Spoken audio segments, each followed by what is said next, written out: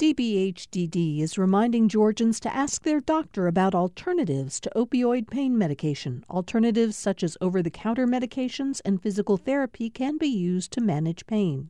More information at opioidresponse.info.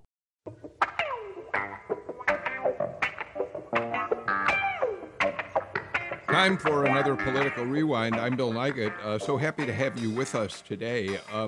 I was saying to the panelists who we have on the show today before we came on the air, I thought it was great that we're getting back to talking about politics, which, you know, was our original mission when we started the show back 7 years ago. By the way, we have a big milestone coming up for us at Political Rewind. On Sunday, we won't be on the air Sunday, but on July 5th, we will have been on the air for 7 years. So we start our 8th year of Political Rewind next Monday. And as many of you know, the show started as a weekly show on Friday afternoons. It was one of the reasons we called it Political Rewind. It was a look back at the week's political news. And, of course, we kept expanding and expanding till now, as you well know, we're on the air 5 days a week, live at 9, with a repeat of the show at 2 o'clock for those of you who are not available to hear us at 9 a.m. And we owe a lot of that to you, who have been so devoted and so interested in what we do with this show. So I just wanted to mention that we're really grateful to all of you out there, and we're excited that we're about to move into our 8th year on Political Rewind. All right, so as I said, we're talking politics today, and we have the perfect panel to do that. We're joined, as we are on Tuesdays, by senior Atlanta Journal-Constitution reporter Tamar Hallerman. Tamar, of course, spent, a decade, Tamar, covering Washington before moving down here to Atlanta. So you're well-positioned today to talk to us about the presidential race, which we're going to do tomorrow, as well as U.S. Senate races, especially here in Georgia. How are you, Tamar? Good, excited. I had to brush up on my polls last night in anticipation of this show, and I can't wait. Yeah, we have a raft of polling that we haven't talked about, and we'll do that in the upcoming hour. Amy Steigerwald, Professor Amy Steigerwald, Professor of Political Science at Georgia State University, is also with us. And, of course, in addition to her specialty in political science itself, Amy, you've spent a great deal of your career also studying the federal courts, which will be important today because one of the big news stories this week that will have an impact on the elections that we'll talk about is the Supreme Court decision yesterday on the Louisiana abortion case. So I'm glad you're here today, too, Amy. You doing all right? Yes, thanks for having me. And I was going to say that there's 9 opinions left, and the next ones are going to be released at 10 a.m. So we'll have to see what happens, because we've also got there's the birth control mandate charge to the Affordable Care Act also still to be handed down. There's a question of whether or not Catholic elementary school teachers can file employment discrimination cases and a whole bunch of other stuff. All right, Amy Steigerwald, on top of it. Professor Alan Abramowitz is also with us today. Professor Abramowitz, we are always glad to have you here. In addition to your teaching at Emory, the writing, the books that you've published on election and election trends, we also should tell people, we haven't talked about it. We're going to talk about a piece that you wrote for Larry Sabato's Crystal Ball. You're a pretty frequent contributor to Larry Sabato's publication, which, for anybody who's in the know about politics, Crystal Ball is pretty much must-reading, isn't it, Alan? Oh, absolutely. Normally it comes out every Thursday, but lately they've been putting out issues twice a week, and it's available online, of course. And anyone who's interested can subscribe to it and get it delivered by email for free. All right. Let's start, as a matter of fact, talking about that Supreme Court decision. And let's be clear, the court was asked to rule on a Louisiana case. The Louisiana legislature passed a law which said that an abortion provider had to have at least one person on staff who had admitting privileges at a nearby hospital. That was immediately challenged as being restrictive, as something that would be a barrier to women having the ability to go in and choose an abortion if they wanted it. The court took it up yesterday. It was a 5-4 decision, and several things were interesting about how the court lined up, and we'll talk about what those things are in a second. But just to point out the political nature of this decision, I want to mention what two sides of this had to say in response to it. So, the president of the Susan B. Anthony list, which is an anti-abortion organization, Marjorie Dannenfelser, said this: "It's imperative that we re-elect President Trump and our pro-life majority in the U.S. Senate so we can further restore the judiciary, most especially the Supreme Court. President Trump, assisted by the pro-life Senate majority, is keeping his promise to appoint constitutionalist Supreme Court justices and other federal judges." All right, that was that side of it. At the same time, Senator Richard Blumenthal of Connecticut, Democrat, said today's Supreme Court decision in June Medical Services versus Russo is a landmark legal victory against radical politicians relentlessly attacking reproductive rights across the country. Roe v. Wade is safe for now. This ruling is an important vindication of the fundamental right to abortion. Well, we'll talk about how really, whether the decision really does that or not. But Tamara, that sets it up. This is going to be a big, big issue as we approach the November elections. Absolutely. And just looking at the makeup of the bench right now, you see several justices in their 80s, most notably in the court's liberal wing. You have Ruth Bader Ginsburg, who I believe is 87 years old. And you also have Justice Breyer, who's in his early 80s. So Republicans certainly see an opportunity for Donald Trump if he's elected again. Amy, let's talk about how this broke. Chief Justice Roberts once again surprised many people by siding with the more liberal justices on the court, saying that the Louisiana law was invalid. But he didn't do it on the basis of it didn't really have anything to do with whether he approves Roe v. Wade or not. He wanted to be consistent with the ruling the court handed down in a very similar case in Texas several years ago. He felt that judicial consistency was crucial. So it doesn't really indicate where he might go when there's a more on-point Roe v. Wade argument, right? So I think he actually did address that as well. So I think the first question, or the first part of it, is that he was very clear that the concept of stare decisis, right, that we let the decision stand. The case that was coming up here was almost identical. The statute, almost word for word, mirrored the one that the court addressed in 2016. So only 4 years ago, in a case called Whole Women's Health called Hellerstedt, where they struck it down. The only thing that changed between 2016 and 2020 is really the makeup of the court, right? The law hadn't changed, the precedent hadn't changed, and Chief Justice Roberts was really very clear. He made a statement that we have to, absent sort of exceptional circumstances, treat like cases alike. And this is a like case. So on some level, what perhaps, at least from a judicial perspective, is surprising is that more of the justices didn't agree with that. But that's sort of number one. Secondly, though, he took a lot of time in his concurrence to make clear that he thought the balancing that the four more liberal justices were doing was not, in fact, where it was going. And he made the comment, right, he made very clear that he didn't like the original Texas law that was struck down in the earlier case, that he still thought that that case was wrongly decided, that this was clearly a standard about stare decisis as opposed to sort of if this was on an initial review. And he set up ways in which it was very clear that he would like to go back to a very narrow interpretation of Casey and even potentially overrule Casey. If you read that concurrence really closely, there's a lot of signals in there about what are the types of things that he would be willing to consider.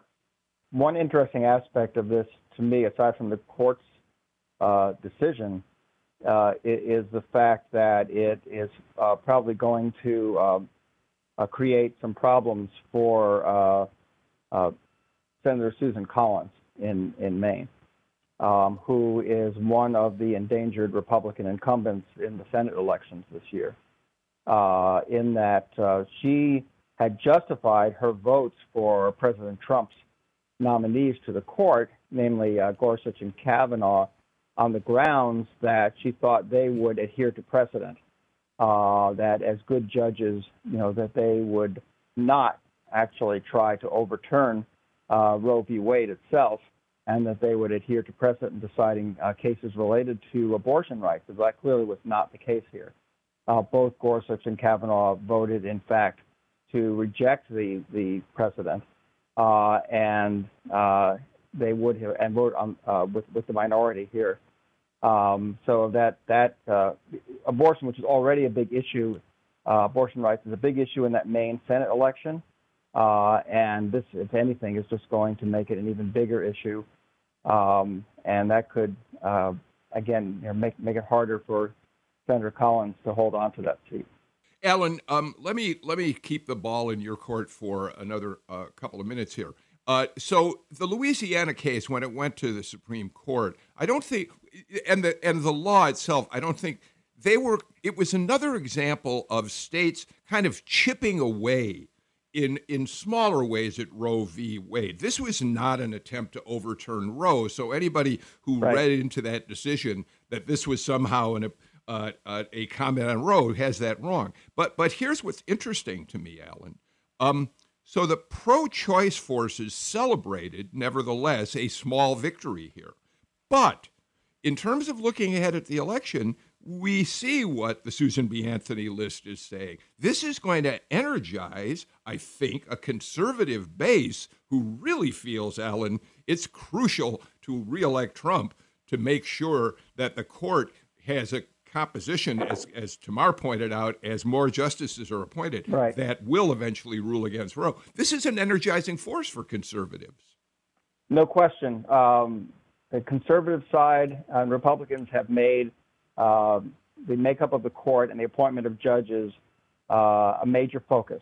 They did that in 2016, and they're doing it again in 2020. One of the most important reasons for keeping the president in office, as you mentioned, is so that he can continue to appoint these conservative judges and eventually overturn Roe v. Wade. Abortion has not been a salient issue up until now, at least on the left. There are other issues that are more salient, although I think it certainly is an important issue to a lot of Democratic voters. If Roe v. Wade were to ever be overturned, I think you would see a change in that and would suddenly become a huge issue on the left. But I think the assumption on the left has been that Roe v. Wade itself is relatively secure. That may or may not be the case.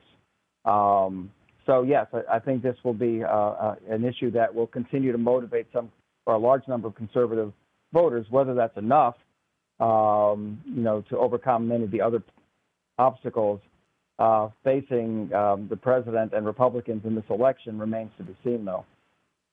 I'm boiling this down a little bit, but a key part of Donald Trump's appeal to especially the evangelical right was the fact that he was anti-abortion and wanted to tear down Roe v. Wade.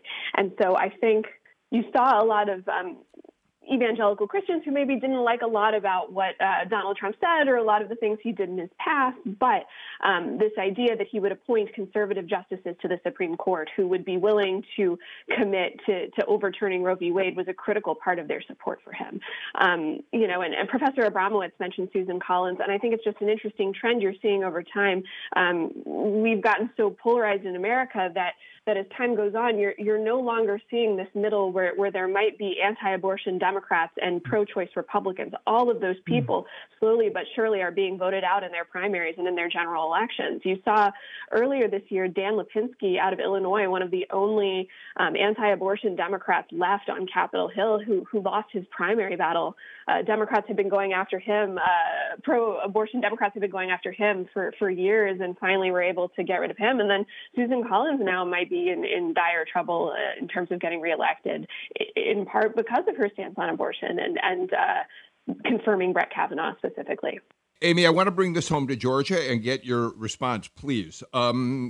the ACLU filed a suit. They wanted to enjoin the state of Georgia from putting into effect on January 1st the restrictive abortion law that the legislature passed last year, which essentially outlaws abortion in the state. It went to Judge Steve Jones, who, this is a technicality, but it's worth talking about just briefly.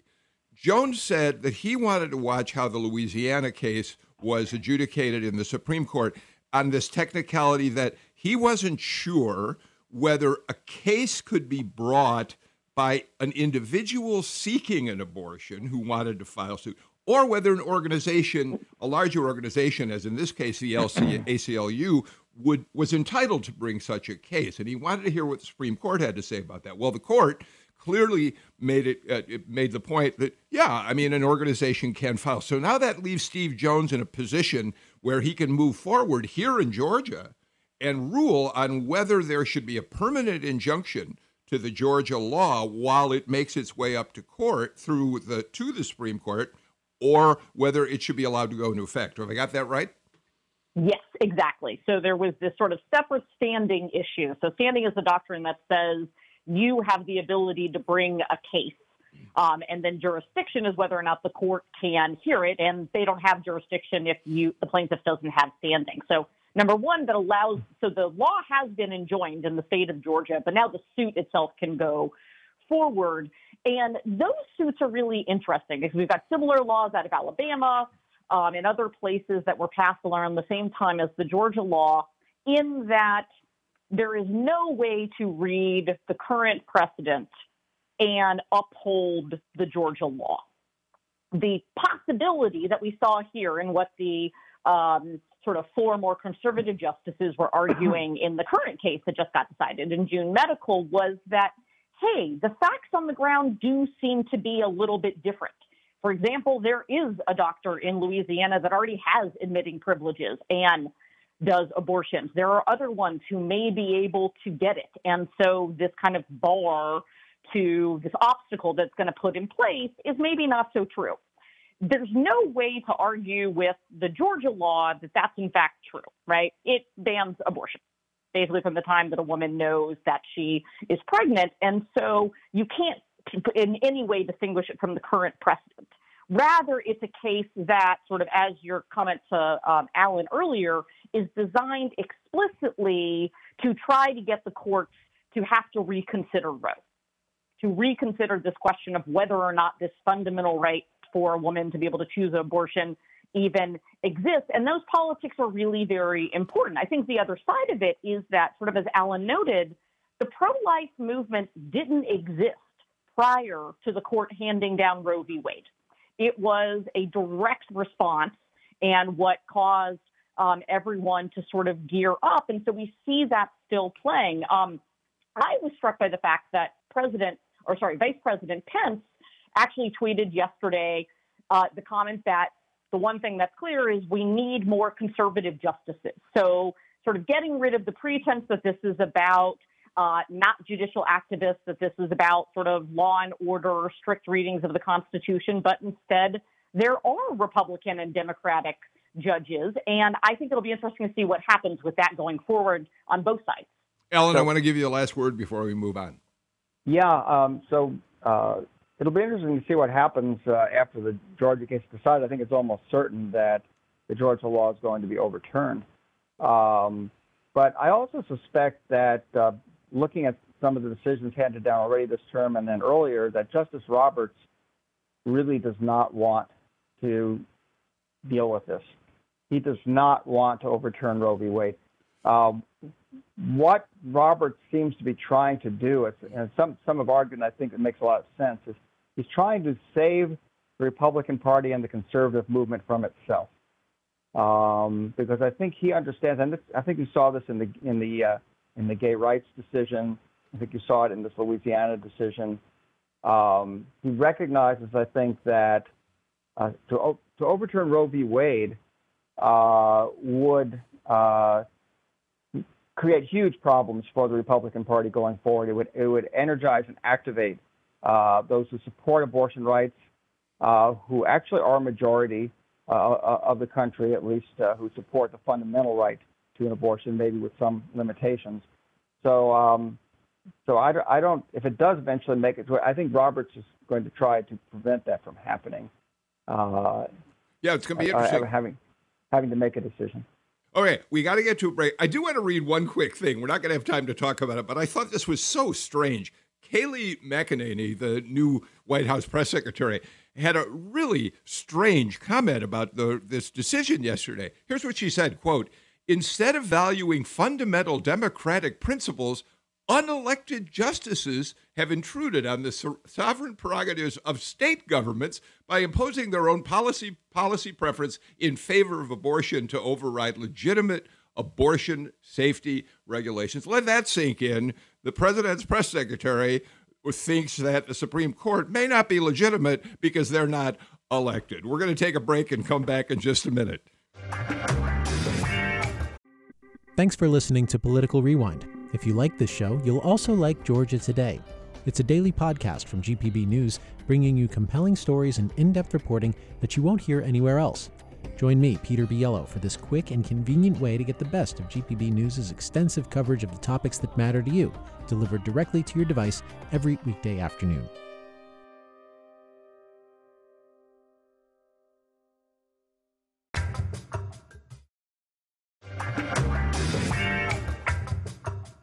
Couple of quick program notes before we continue our conversation today. Tomorrow on the show, we're going to have On the Media managing editor and co-host Brooke Gladstone join me and AJC editor Kevin Riley to talk about a really thorny issue that all journalists are dealing with right now, especially as we move toward November.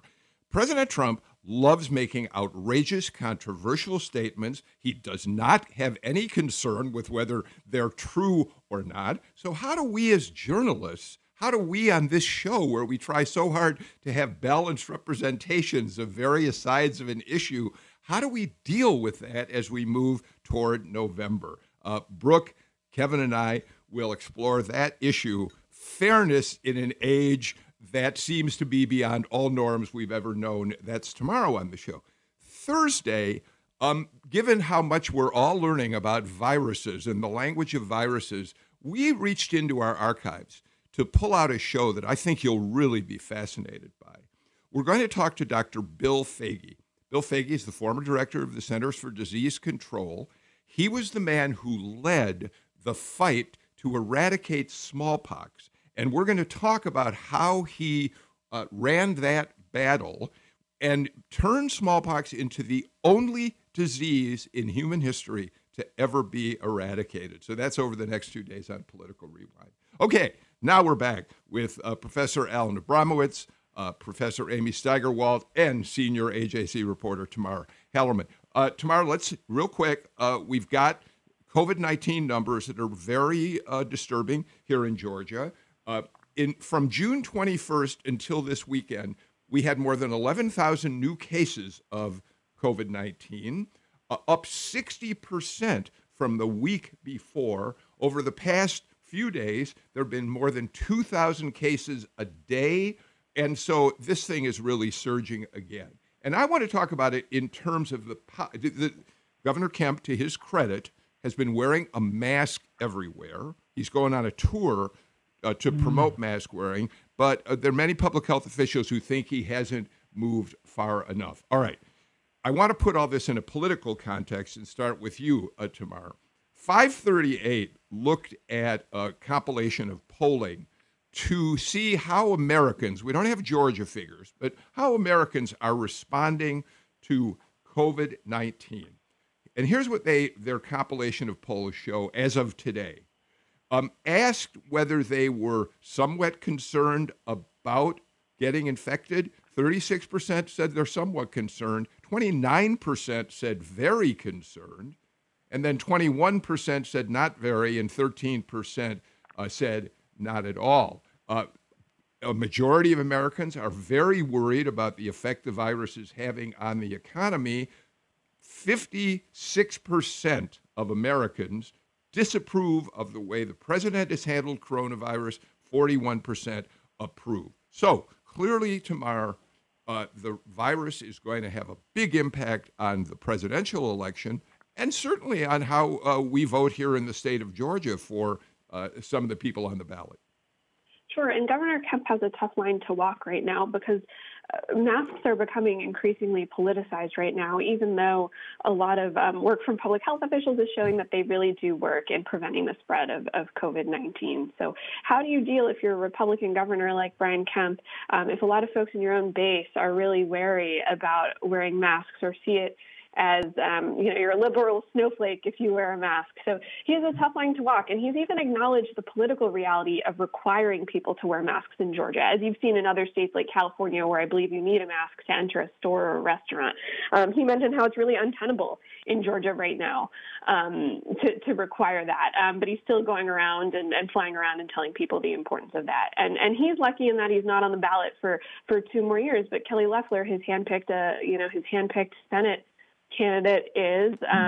You also have David Perdue. So there are real repercussions here for Republicans. And the problem is that the tone is being set by the top, at the top by Donald Trump. And there's very little Brian Kemp can do about that. And so much of how Georgia Republicans perform this year will be tied to not what Brian Kemp does, but to what Donald Trump does. Right. That's exactly right. I think the other big problem that Governor Kemp has is that he, along with the governors of states like Florida and Texas and Arizona, were among the governors who were of the very first to start to reopen their state's economies, to start to drop restrictions, drop requirements on social distancing, allowing restaurants and bars and other sorts of establishments to reopen where social distancing is not being practiced very effectively. And now what we're seeing is that the virus is spiking, infections are spiking in those very same states. And so clearly tied to this premature decisions to reopen when none of these states, including Georgia, had come close to meeting the CDC guidelines that had been set up to supposedly instruct states on when and how to reopen. So I think that's a problem. What they were doing, however, is they were following President Trump's wishes. Remember, the president was pushing very hard for states to reopen. He saw getting the economy going again as the key to his winning the election. And so he was pushing very hard for states to start to reopen regardless of whether they had met the CDC guidelines. And he was being very critical and encouraging protests against governors who were keeping their states shut down, especially in the state of Michigan, where we saw these angry protesters showing up at the state capitol. So by aligning himself very much with President Trump, I think Governor Kemp and some of these other governors have put themselves in a predicament and put some of the Republican candidates running this year in their states in a predicament. And what we're seeing in the polling right now in Georgia is that right now, if you look at the polling average, Biden is actually slightly ahead of Trump in Georgia. The Senate, both Senate races look like they're likely to be very competitive, and Governor Kemp should probably be very happy that he's not on the ballot this year. And the other big issue that, of course, Governor Kemp has to deal with that is not, in fact, something that is dealt with at the national level is August is coming. And in August, we have K through 12 schools reopening in some form and all the universities. And that in and of itself is a huge deal that also ties in with the mask. So there is already K through 12, even though we're talking about that the state is not requiring mask wearing, all of the notes that are coming out, at least from APS, are that it will be required in the schools. All the children will have to wear them at all times. The teachers will have to wear them. There is a raging debate going on at all the different university campuses. Emory is private, so they've got a bit more ability, and they already have said that you have to wear masks. At the University System of Georgia, there is a lot of fight. Both faculty, staff, and students have been really pushing to try to make masks required on campus, particularly because it is very, you can't social distance really in a classroom. You can a little bit. They're trying to cut down the class sizes, but these issues are not quite as simple as they sound. It's not just about going into a store. It's not just about going into a restaurant. Schools. And that's the one where I think you're going to find this tension between that's a step too far and, oh, there's no way that we're going to be able to do this without mask wearing. So, Tamar, all of us on this, everybody who's on the show today has been following Georgia politics for a long, long time. And all of us have watched and said, whoa, Georgia's turning purple. Oh, maybe this is the year. Maybe this is the year. But this time it feels real. I mean, Alan's reciting of polling, which shows that Joe Biden and President Trump are essentially tied, maybe Biden a little bit ahead of Trump in some of the polling, that Jon Ossoff may be in a virtual dead heat right now with David Perdue. This feels different, yes? Maybe. In general, I'm really skeptical whenever people say that Georgia's turning purple or Georgia's turning blue. And what I always tell people is, yes, it's possible, but it's so much easier for Republicans to turn out their people. In general, there are just more Republican voters in Georgia. They tend to vote more, but this year does feel different because of the coronavirus, because of how much the left hates Donald Trump, because of all of these racial justice protests. The left is extremely motivated this year. The question is, I mean, we're seeing this right now. Polls are a snapshot in time, as we always say. The question is whether this can be sustained till November. It looks like that's very much possible, but a lot can change between now and then, and we don't know what this virus is going to look like. We don't know if these protests are going to be sustained, and I think, to me, that's the big question.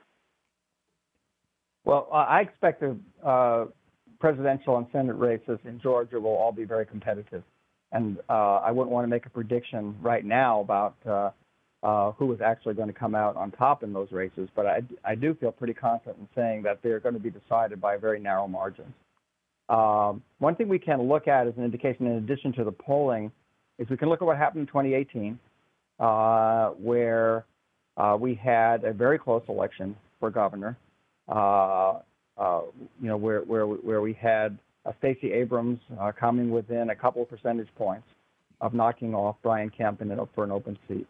And a big surge in Democratic turnout. Another thing we can look at is what happened in the primary that we just had, where the number of Democratic voters exceeded the number of Republican voters. And that was true even in, for example, in the 7th Congressional District, where both parties had competitive primaries. Democrats made up about 57 to 58% of the voters in that congressional district, which has been a Republican district. In the 6th Congressional District, where Lucy McBath was unopposed, but she got way more votes being unopposed than all the Republicans seeking to challenge her got in the primary. So the primary turnout doesn't exactly predict what's going to happen in the general election. We have to be careful about that. But it's certainly, I think, a worrisome sign for Republicans that despite all the issues with the voting in this election and problems with people getting their absentee ballots, the problems with voting on Election Day, that nonetheless we had a record-setting turnout and that there were a lot more voters on the Democratic side than on the Republican side. I think the other thing that's really interesting, I actually have decided that it's not that we're becoming a purple state, but it's that we're a twist cone. It's a blue and orange twist because the two sides are incredibly polarized, but they're twisting up. And sure, at some point, I guess that becomes purple.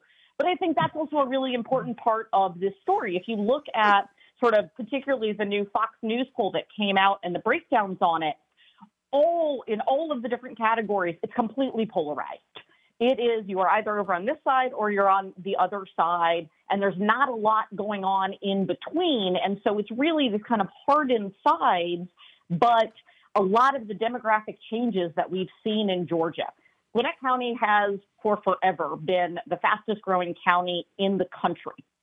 And a lot of the population gains that it has made has not been the sort of traditional suburban whites. It has been instead younger people of all different races, ethnicities, et cetera, all different languages. And that, I think, is showing it. And those groups generally go Democrat. And I think part of, again, what we're seeing in Georgia that really mirrors what's happening more nationally is the fact that the Republican Party is struggling to bring younger people, struggling to bring women, right, particularly suburban women. It's struggling to bring college-educated folks. It's struggling to bring people of color into its umbrella, and it's causing that base to really harden. So I think, sort of going back to this, one of the issues that Trump is really struggling with is that since he's been elected, his ceiling is about 42%, not the floor, the ceiling. That's a lot of room for somebody else to jump in. And what we're not seeing in the campaign is an attempt to raise that ceiling, but rather just solidify the floor. There's a couple things that are worth mentioning about Trump and his kind of positives and negatives in Georgia. I think that the best thing the Trump campaign has going for them is the people who love Donald Trump, and they're going to be so motivated in November to come out and support them. Another thing they might have going for them is that younger people in general seem to be less enthusiastic about Joe Biden, but especially Bernie Sanders or some of the other candidates who are vying for the primary nomination. That might be able to help them if young people stay home in November. But a couple of things to be troubling. You saw the Trump campaign recently buy television ad time in Georgia, a state that hasn't turned blue since 1992. That's a bad sign for somebody who won this state by 5 points in 2016.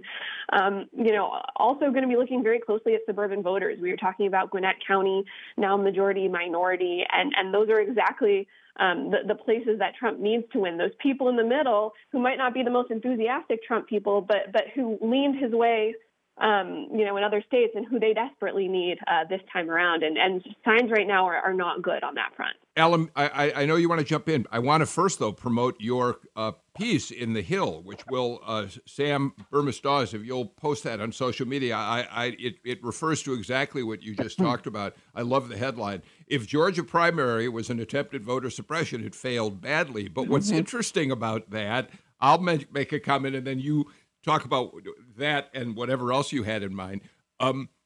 So the White House, as President Trump's approval ratings and his polling plummets, which it has been doing. I mean, Amy talks about 42%. There are some polls that show him just cracking 40%. It's interesting that just in the last 24 hours, the White House's or the campaign's new argument is, yes, but our voters are so much more motivated. They're so much more energized to go to the polls and vote. So go ahead. I don't think that's accurate. I think the turnout in the Georgia primary is just one indication of that. But it is true that, when you ask people about why they are voting the way they do or plan to vote the way they do, that Trump supporters will say, pretty overwhelmingly that they are voting for President Trump. That they want to get the reason they want to vote is so they can show their support for the president. On the other side, Democrats don't say the same thing to the same degree about Joe Biden. It's not about I really want to vote for Joe Biden. I really want to show my support for Joe Biden. What it's about for Democrats is more, I want to vote against Donald Trump. I want to get Donald Trump out of office. But in the end, it doesn't matter. I think Democrats are about as motivated to turn Trump out of office as Republicans are to keep him in office. So I think that negative motivation, and it's not unusual in any election where you have an incumbent running. The incumbent, especially a presidential election, the incumbent is the focus. The election is overwhelmingly a referendum on the incumbent. That's why I think the Trump campaign and the president need to be very, very worried right now. When you have an approval rating of 41, 42%, it's very difficult to win. And it almost doesn't matter who's running against you. One thing I want to mention before I bump it to Amy is just, in 2016, Hillary Clinton was a really unique opponent for somebody like Donald Trump, especially compared to a person like Joe Biden. Voters, on the right were trained to hate Hillary Clinton for 25 years. So a lot of folks who ended up voting for Donald Trump, maybe they weren't in that super enthusiastic Donald Trump category, but they really hated Hillary Clinton. And their vote for Trump was a vote against Hillary Clinton. Joe Biden doesn't necessarily have those same negatives attached to him. Maybe his best or his worst qualities, he might be kind of to a lot of voters, which maybe for suburban Republicans who really hate Donald Trump, that's still enough that they'll still go for Joe Biden, especially now that Donald Trump has a record for the last 4 years. No, I would definitely agree with what Tamara is saying, and you hear that from a lot of people. He's Uncle Joe, and you might roll your eyes at Uncle Joe, but you're still happy to have him at all the family gatherings, and you know that, he's a good guy and he doesn't sort of inspire that type of backlash, which Hillary Clinton definitely did. And I think it's, we can't overlook the fact of how people respond to certain candidates, because Hillary also got a lot of backlash from groups, particularly large segments of women who you would expect would support her, but actually did not, and had lots of things that they sort of responded viscerally to, which also affected that. And I think, as a political scientist, I am thrilled to see all of these people turning out and wanting to participate in all of this. And I think what Georgia is going to have to do, though, to sort of maybe give some friendly pushback on Alan's piece, is that people were waiting in line upwards of 8 hours to vote, right? They stayed, but that's a lot to ask from people to try to turn out to vote, right? There was a story that someone did that was super cute that was talking about the different types of chairs that people brought with them to their precinct. But on the other hand, it wasn't cute at all, because why should you have to bring a chair with you to vote knowing you're going to be in line that long? And so I think that's something that the state's really going to have to address before then, to make sure that the November goes well. I got to get to another break. Before I do, Alan, I want to go back to your comments about, where the enthusiasm lies, or right. My saying that's what the Trump campaign is trying to gin up right now. But Fox News poll, like other polling, had this data. Asked what their biggest motivation in voting for the president was in the most recent Fox poll, 53% of Biden supporters said it was their fear that the other candidate, Donald Trump, would win. But asked about how enthusiastic they are about the candidate, only 38% of Biden supporters said they were enthusiastic. 57% of Trump supporters said they were. So that does give us some sense that right now the Biden folks don't they, Alan, and you can answer this before we break, they've got to get some more excitement going around their candidate? Is that a fair way to read that? I think Biden's doing fine, actually. If you look at the polling right now, he's, and there's been a lot of talk about his hiding in the basement. I think the Biden campaign right now is following a very deliberate strategy of keeping him under wraps. He's deliberately not going out, not doing interviews, not doing very many events, and he's being attacked by the Trump campaign for that. Trump's out there. He's visible. He's holding rallies. He's speaking to reporters. And, I think from the Biden campaign's perspective, the more Trump is out there and visible, the better it is for Biden. And so far, at least, that does seem to be the case. Alan Abramowitz gets the last word in this segment. Let's do this. Let's take our final break of the show and come back with more on today's Political Rewind.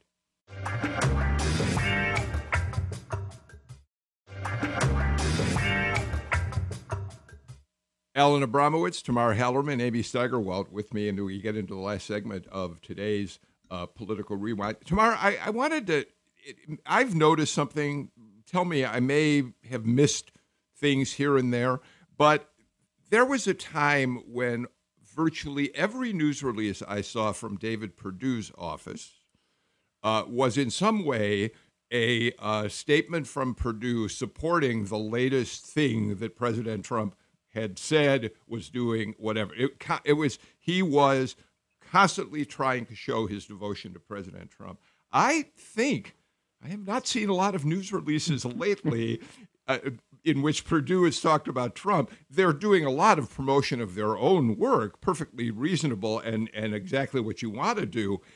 Whereas Kelly Loeffler is in a somewhat different position. I haven't seen a lot of her saying, Trump's wonderful about the way he's handled the virus, the way he's handled racial disparities in the country right now.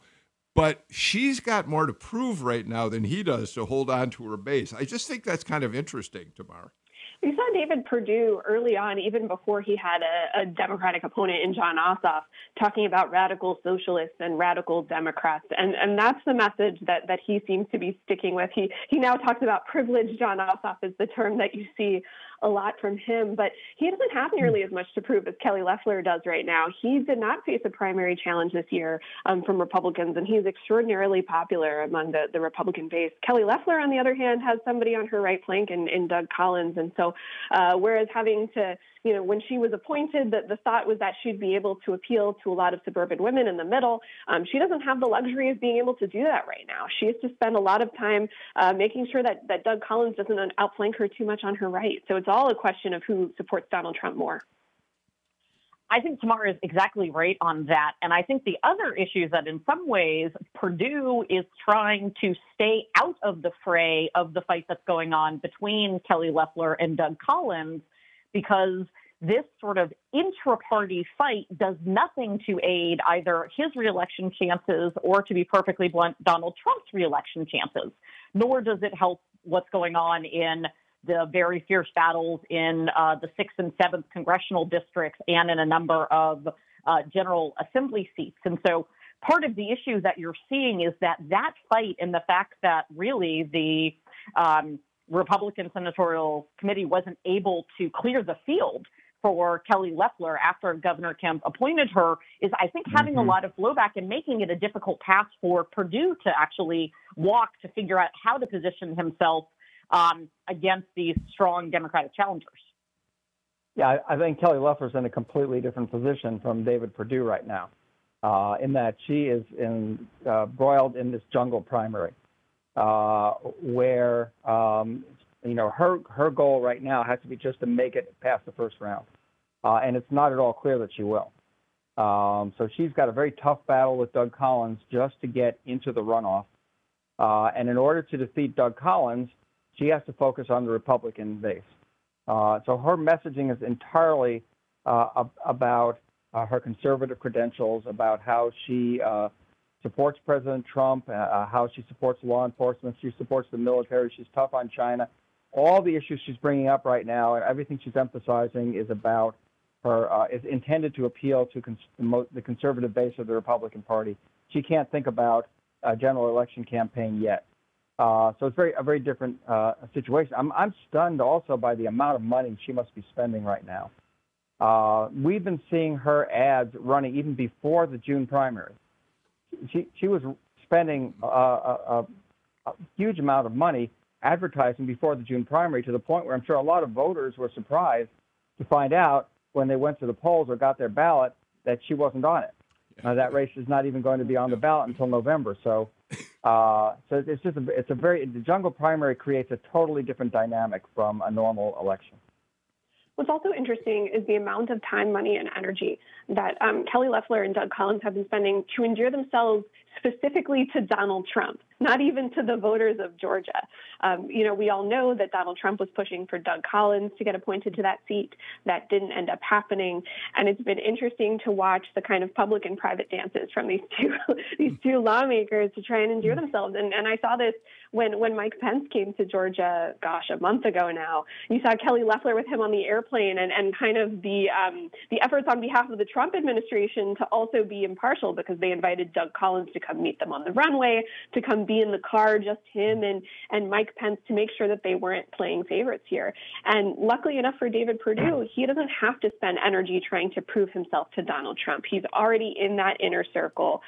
His voters know that he's with the president, and he doesn't have to worry about that. When it also comes to getting in the middle of the Loeffler-Collins primary, or not the primary, I'm sorry, the jungle election, it makes sense for him to not want to get in the middle of that. He has to work with both of these people right now, and it's a real question who's going to ultimately end up in that runoff, why would he ever want to step in that? He works with both of them right now in D.C. If I was him, I wouldn't want to touch that with a 10-foot pole either. Ellen, I want to go back to Senate race, what we call Senate race number 1, which is the David Perdue race, as we get close to the end of the show. We do have a libertarian who's going to be on the ballot in that race. Shane Hazel is running for the U.S. Senate. So if you've got Perdue and Ossoff if it moves forward, that they continue to be neck and neck, what impact does a Shane Hazel have on the race? And then if there's a runoff, what's the dynamic that comes into play there? Yeah, that's something we haven't heard much speculation about, but it is entirely possible that neither Perdue nor Ossoff will reach 50%. And because of the Libertarian, if the Libertarian gets even, just 2%, which has been about the average vote for Libertarian candidates has been in that 2 to 3% vicinity. And it goes to a runoff. The runoff would be, in January, along with the runoff from the jungle primary. And then we could have 2 Georgia Senate races being decided in January, 2 seats that could determine control of the U.S. Senate. Amy, let me have you jump in, but we're running out of time. I was going to say, just the one thing that's really interesting on the Fox News poll is that the votes that seem to be going, at least right now, to the Libertarian are actually from the liberal and the moderates, not the conservatives. And so I think that's also something to watch for, that could be hurting Ossoff more than Perdue. Right. All right. Amy Steigerwald gets the last word. We are running out of time for Political Rewind today. Tomorrow, Brooke Gladstone of On the Media, Kevin Riley, and I talk about fairness in a strange election. I'm Bill Nigut. Take care. Please stay healthy. Thank you, panel. See y'all tomorrow.